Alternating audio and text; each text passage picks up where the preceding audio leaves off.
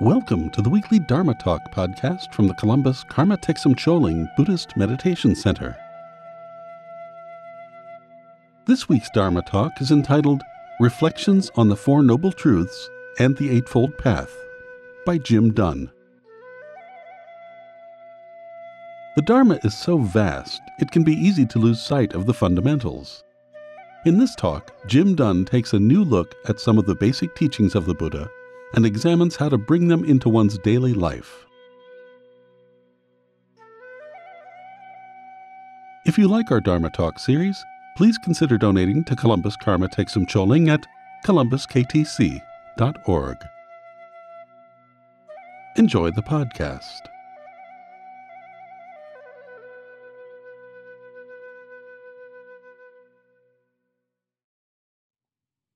Good morning, I'm Jim Dunn. I'll be teaching this morning and just kind of giving some reflections that I've had and some reflections that come from Stephen Batchelor's works on the Four Noble Truths and what they're about, and try to look at them in a little more different way than we have ordinarily done that.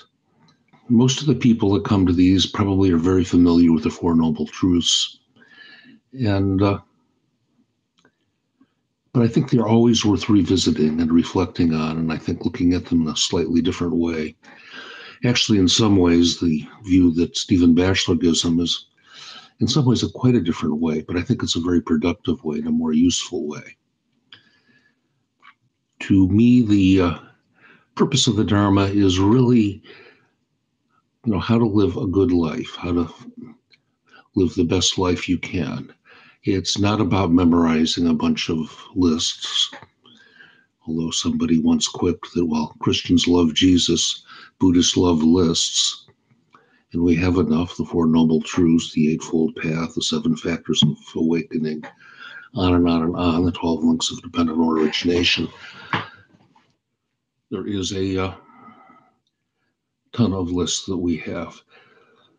But I think those were later additions. I think when the Buddha actually taught, his real purpose was basically just to teach people on how to live a good life in the here and now. It's not about learning a lot or studying a lot or having very specific practices. He strikes me as being a very pragmatic kind of guy, a very practical guy that really wanted to solve the problems of living a life and how to make human life really flourish, I guess is the word I'd like to use.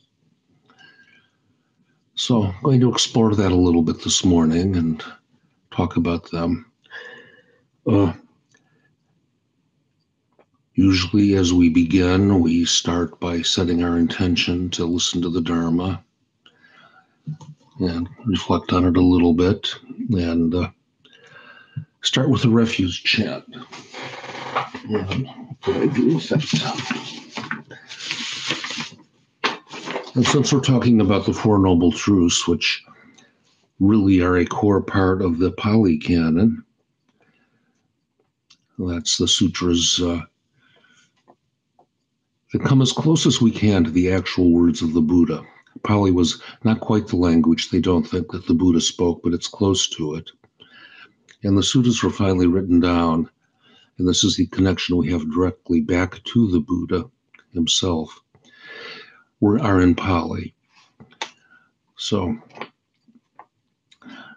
and this is a chant that is recited throughout Asia, where Buddhism is practiced, mainly in the Theravada traditions and in Buddhist centers in this country. And I will read it once in Pali, a second time in English, and a third time in Pali. So it begins: Namo tassa bhagavato arahato sammasambuddhassa. Namo tassa bhagavato arahato sammasambuddhassa. Namo tassa bhagavato Arhato Sammabuddhassa. Namo Buddham Saranam Gacchami. Dhamman Saranam Gacchami. Buddham Saranam Gacchami. Sanghan Saranam Gacchami. Homage to the Sublime One, to the Worthy One, to the Fully Enlightened One. Homage to the Sublime One, the Worthy One, the Fully Enlightened One. Homage to the Sublime One, the Worthy One, the Fully Enlightened One. A second time, I go to the Buddha for refuge. I go to the Dharma for refuge. I go to the Sangha for refuge.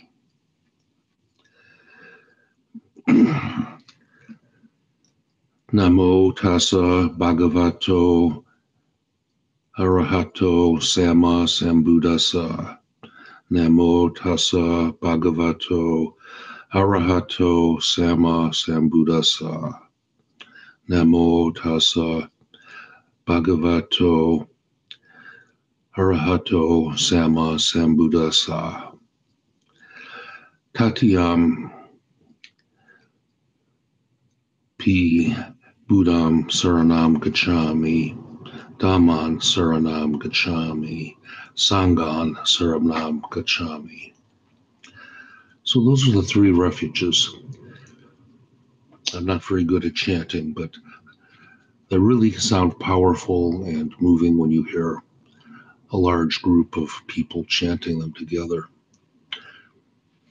It was really nice when I was in Asia a number of years ago, hearing them done at some of the Buddhist temples in Asia and Bangkok. So that should get us started. And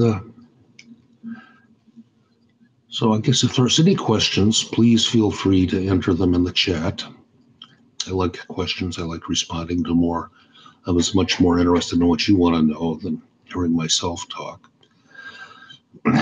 So if I confuse you, if you have questions or you don't understand anything, you'd like me to amplify anything, please feel free to post something up here.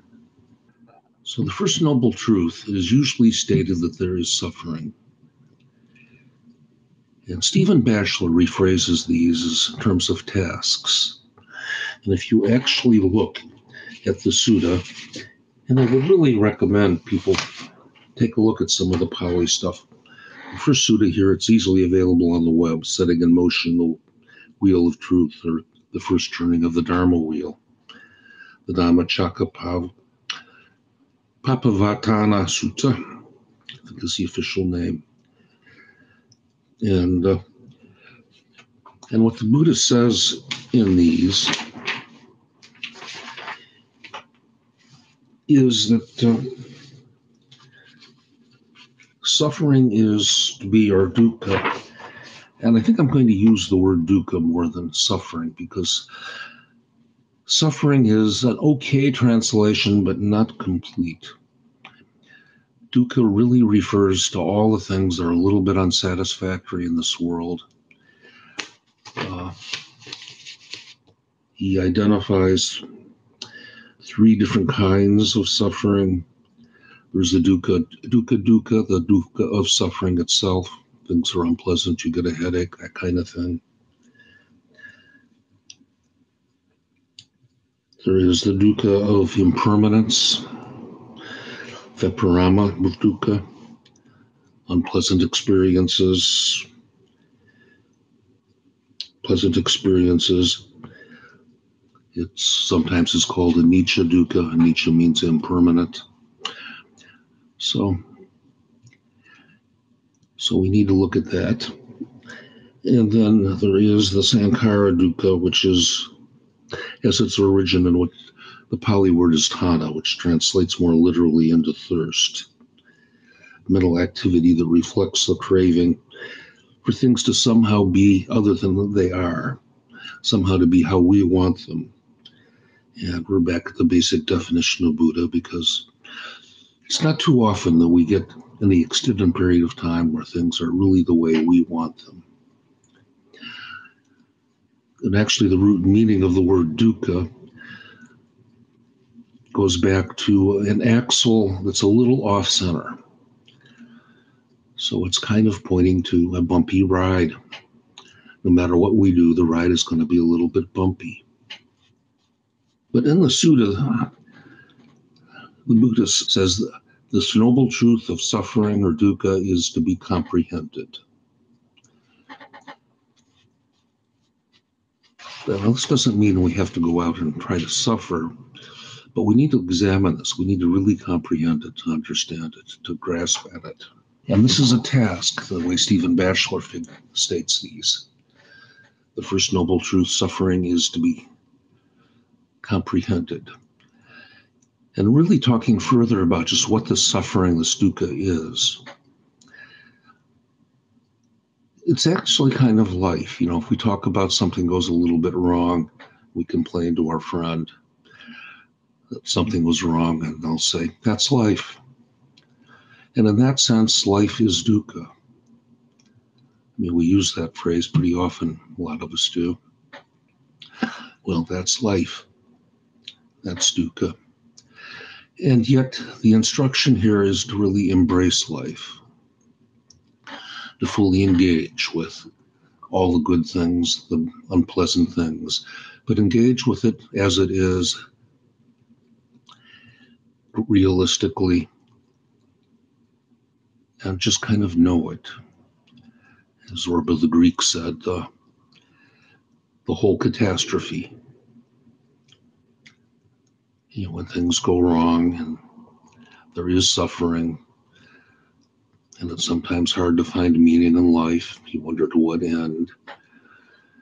And yet, we talk about the Brahma Viharas, the four immeasurables: loving kindness, compassion, appreciative joy, and equanimity. And those are immeasurable. We're supposed to love things anyway, no matter how wrong they are. That is our task, to fully embrace life, to engage in it, to be a part of it. So when you have worked with this, understood this a little bit, then you wonder about, well, what do we do about suffering? The usual teachings on this is the suffering is caused by greed, hatred, delusion. But I think the easiest way to summarize those is reactivity. It's how we react to things. And we often react without much thought or space. It's kind of automatic. It's not skillful. It's not necessarily intelligent. Somebody says something nasty to us and you immediately think jerk. Or in some contexts, you just want to hit them. I used to work in the prisons as a chaplain, and you see a lot of that kind of thing there. Somebody says something to you, and the only appropriate response they think is to hit back. So with practice, with understanding suffering as dukkha, as coming from the way we react to things. And the reaction is usually we want something, or we don't want something, or sometimes we just even don't care, just utterly neutral. That's getting close to the delusion, the indifference. So the instruction here is to kind of abandon this reactivity. And that's easier said than done. But that is why we practice. And that's what our meditation practice does, is creates more spaciousness. We have more time to reflect a little bit on what's going on, even though it seems like no time at all. As we meditate more and more and get deeper into our practice, we're able to see things a little more clearly and realize that we can respond in a way that's more intelligent, more compassionate, more loving, and build in the Brahma Viharas, the four immeasurables. The Brahma Viharas is the Pali word for what we call the four immeasurables. Brahmins are the sort of the noble ones, the divine ones, and Vihara means just simply dwelling place. Buddhist monasteries are called vihars in Asia. So I guess I will go back and forth on those. I have studied a lot of the Pali Sutras, and so I tend to think more in the Pali language than the Sanskrit or Tibetan language. And I just find the kind of clarity there, and that really is helpful to me anyway. So to abandon this kind of reactivity is to kind of requires we look at it, to know what's going on, to spend time contemplating it, thinking about it, and looking at how our reactions are to things.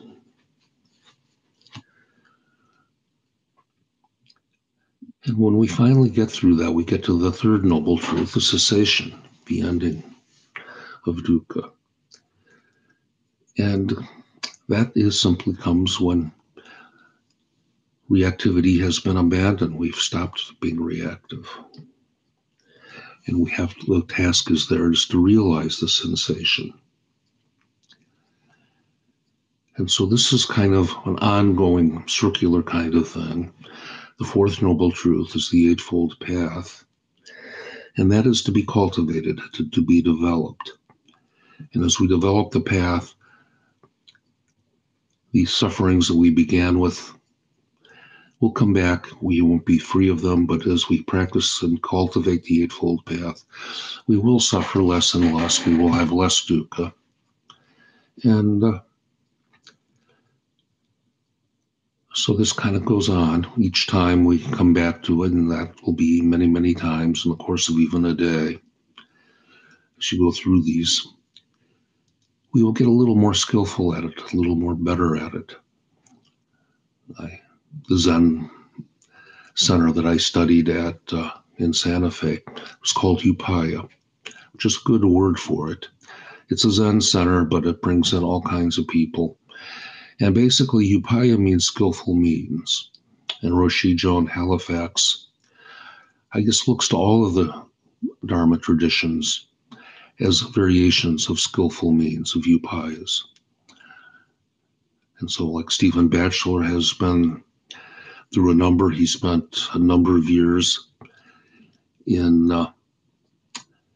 India studying with the Gelugpa sect of Tibetan Buddhists under a lot of very good teachers there, and learned a lot of the critical thinking that comes in the Gelugpa tradition.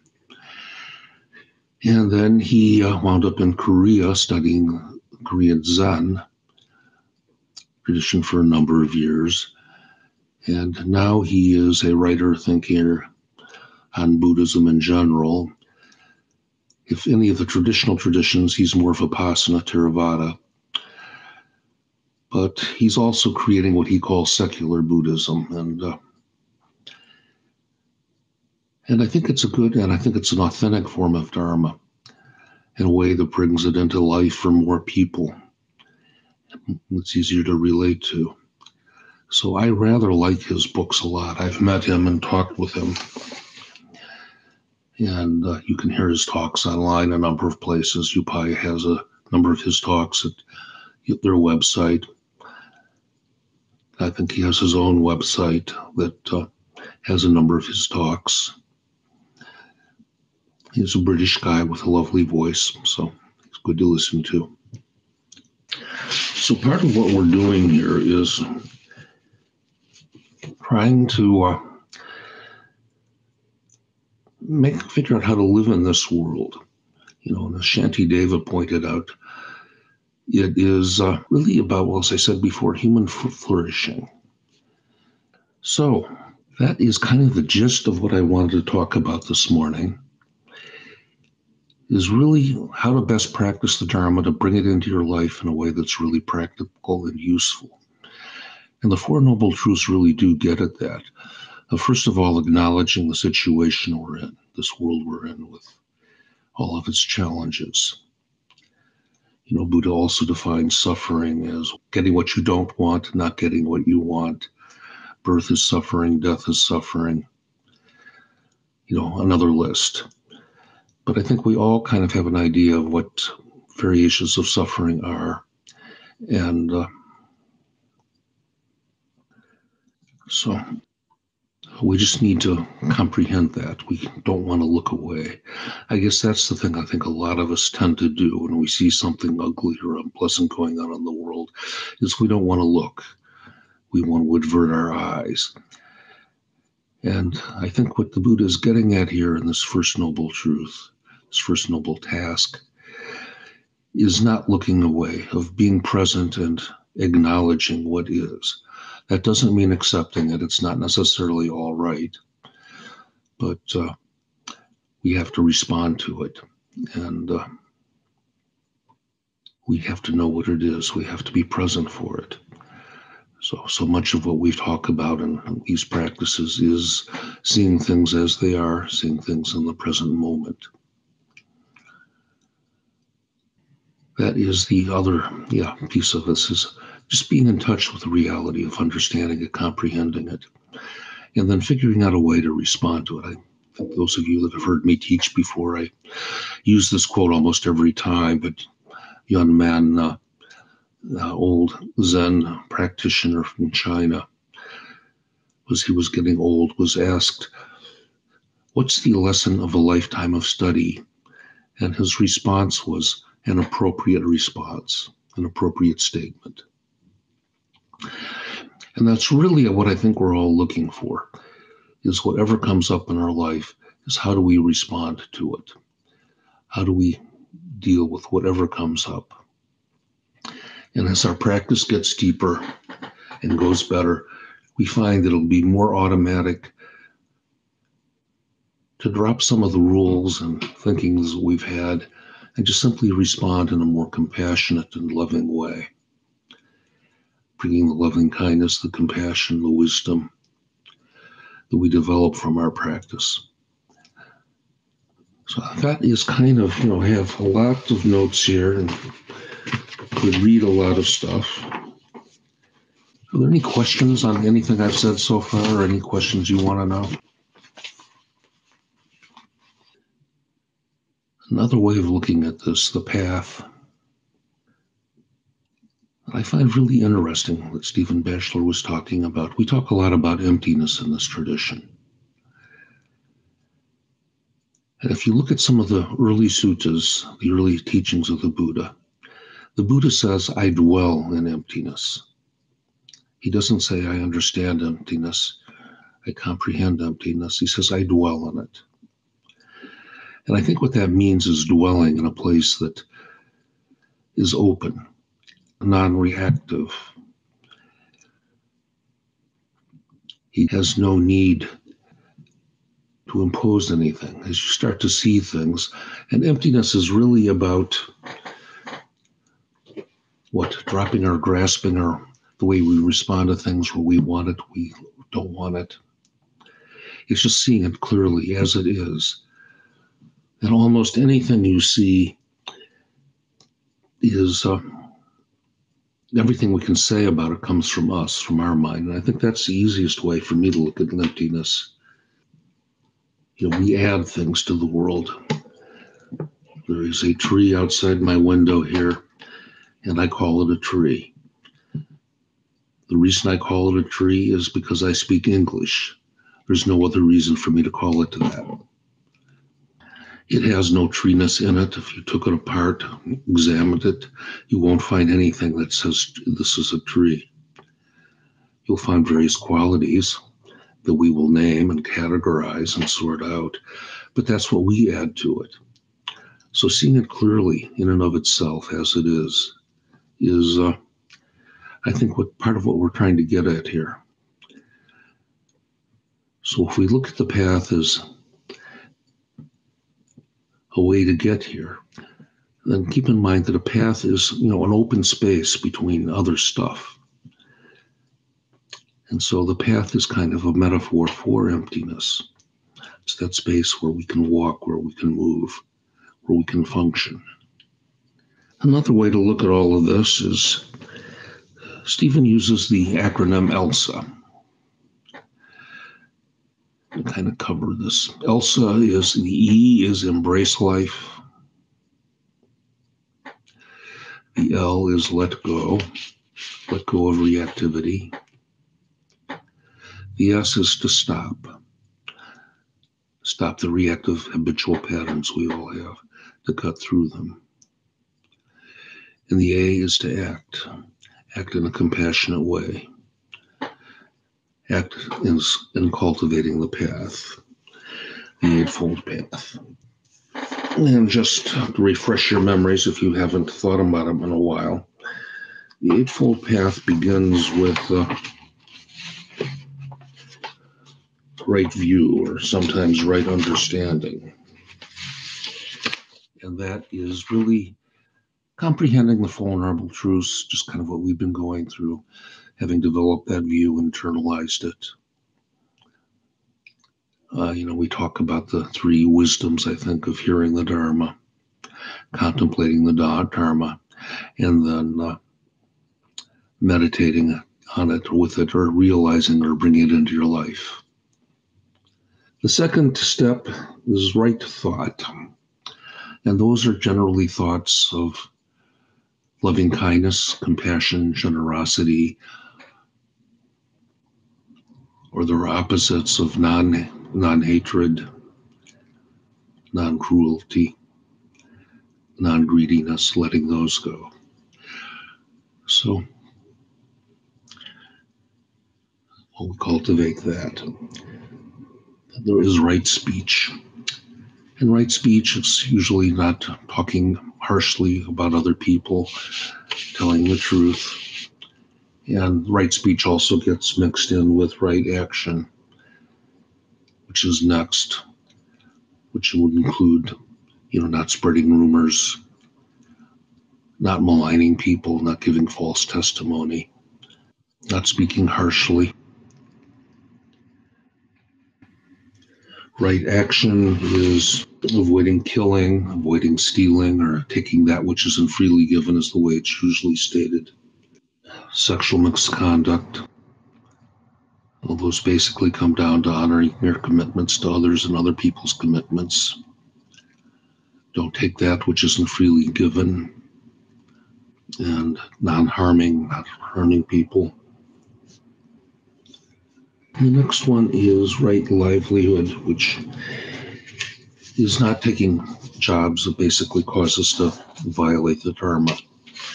Not killing, scheming, wanting things, and the whole list of things I have here.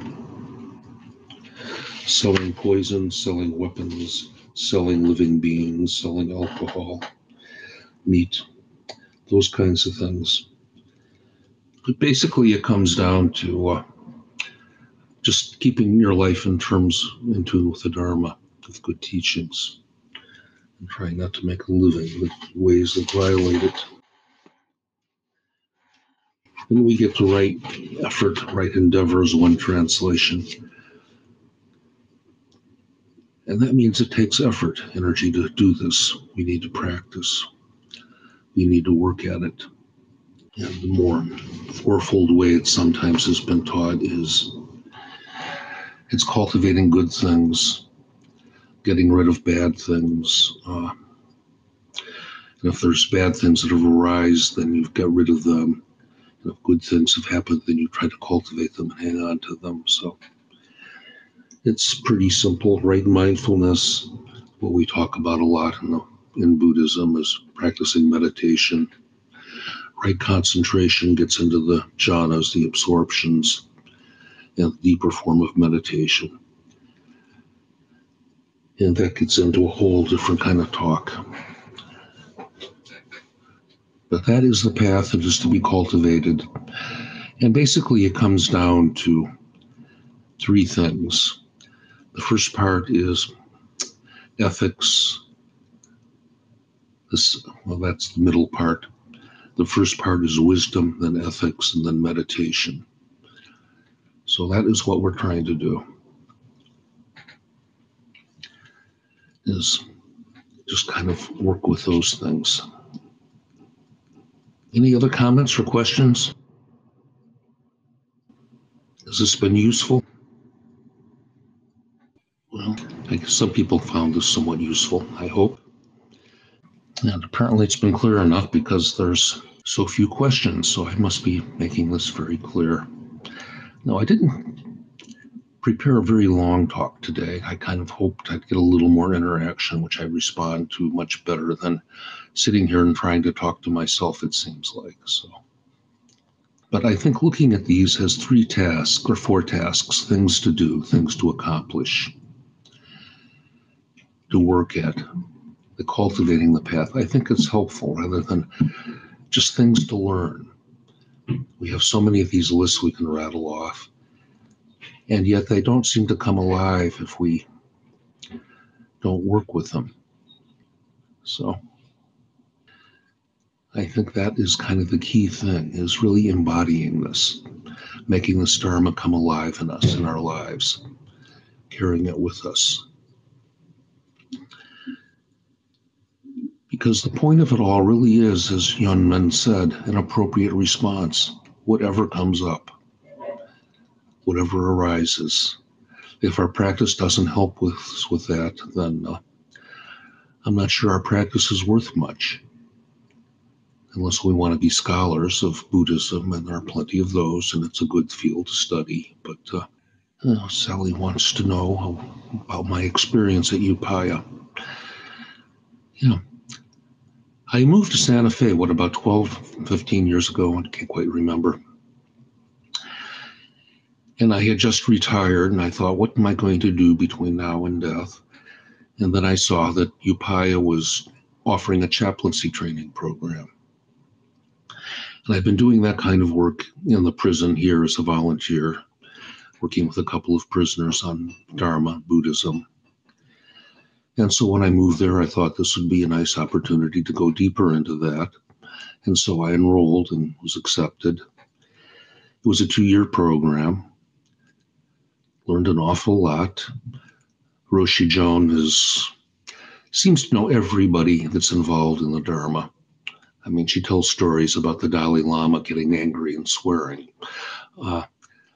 Stephen Batchelor comes regularly. He's a good friend of her. Helen Wallace has been a regular.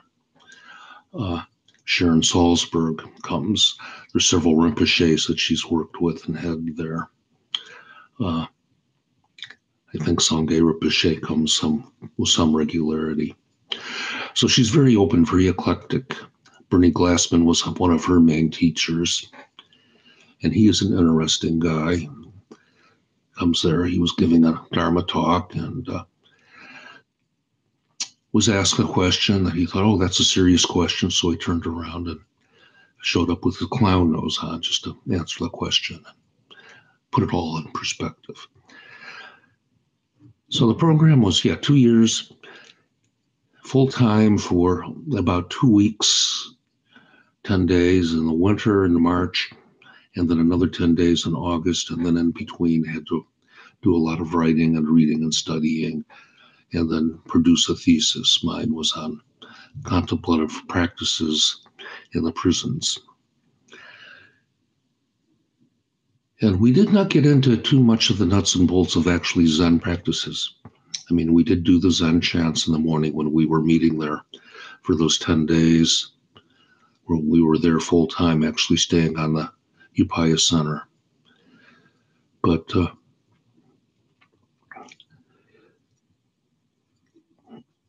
that wasn't emphasized. No, she was perfectly fine with me being a Tibetan practitioner and a Vipassana practitioner. We had another woman there that had actually done 2 3-year retreats in the Nyingma tradition. So she was very much a Tibetan Buddhist. And then, interestingly, one guy that I really liked and got to know, Chris Ford, was a high-level worker in the Pentagon. I think he's just, under Trump, wound up being an assistant secretary of state. So we have this Republican there, too. So it was a very interesting place. And, if you check out their website, you can find a lot of these teachings there. There are hundreds of Dharma talks there. They offer classes now, teachings now, that right now with Zoom and everything are donation only. And you can attend, listen, and get something out of it. So I think, yeah, there's just a very rich place to pay attention to study some of the things they have to offer and listen to some of their Dharma talks. Yeah, who else has been there that the group might be familiar with in our tradition? I'm not sure I'm thinking of anybody offhand, but so many of the teachers there are not necessarily Zen teachers. A regular there was Father John Deere, a radical priest, who I think he's been arrested something like 80 times. He's been protesting since the 70s.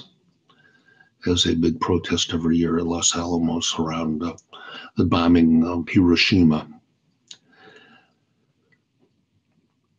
And then she's had Jewish rabbis there a couple of times, and Brother David Stendhal, who is very big on emphasizing gratitude as a practice.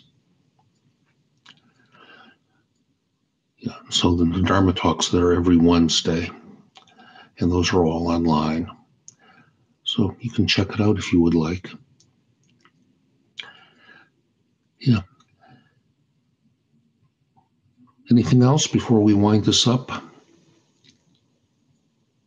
I have not learned Pali. Sally's asking me how you go about learning Pali. I have not learned Pali. I've picked up a few words, a few quotes, and the books are all available in translation. Actually, they're all on the web. Access to Insight is a website that has hundreds of these talks. And then another website, Sutta Central, also has a lot of Pali texts in English, in translation. I think Sutta Central also has them in Pali if you really want to learn Pali. But some of the words like dukkha don't translate well. It's incomplete, and that's why I think it's important to know them. And I think it's a little clearer once we kind of talk about defining them and making it clear to use the word rather than trying to limit it, like with suffering, which is okay, but not entirely complete. It seems to say something a little different than what I think the Buddha was getting after. But, that's true. I think we sometimes use Tibetan words too in KTC. And so I just think it's useful having some of the vocabulary of being aware that these are in translation from another language. And translations don't always match exactly what you're trying to say. Now, if you really are serious about learning Pali, though, I think Ohio State Linguistic Department offers a class in it. I'm not sure if they still do, but Pali and its sister language, Sanskrit. But I just find knowing these things just kind of enriches my practice, and it stretches how you think about some of these things a little bit. When I first started hearing about Buddhism, the first noble truth is suffering. And I don't want to suffer. I don't want to spend a lot of time talking about suffering. So I think it kind of gives us bad press the way we talk about that. But when you broaden it out, when you really understand what the Buddha is getting at, is he's just saying, really embrace life. Be present. Show up for what's happening. Accept it. Does that help? See if there's anything important in all of my notes here that I wanted to say. If there's nothing else, I think I will close out, since I've been talking about Upaya, with the Zen chant that they used to end things with at Upaya that I really like. Life and death are of supreme importance. Time passes quickly and opportunity is lost. Let us awaken, awaken. Do not squander your life. And with that, we'll dedicate the merit that all beings may find some way to find their way to a fuller and more meaningful life and find their way, if not to the Dharma, then a way to know the teachings of the Dharma. So thank you very much for listening to me. And I hope you all have a wonderful Christmas and New Year. And thank you. Thank you for joining us for this week's Dharma Talk. We hope you enjoyed the podcast. If you did, please subscribe, rate, and review it on iTunes. To learn more about the Columbus Karma Thegsum Choling or to donate to support our Dharma Talk series, please visit our website at columbuskTC.org. The opening and closing music for the podcast is Tibetan Flute Song by Tamding Arts at tamdingarts.com. Please join us again next week for another Dharma Talk.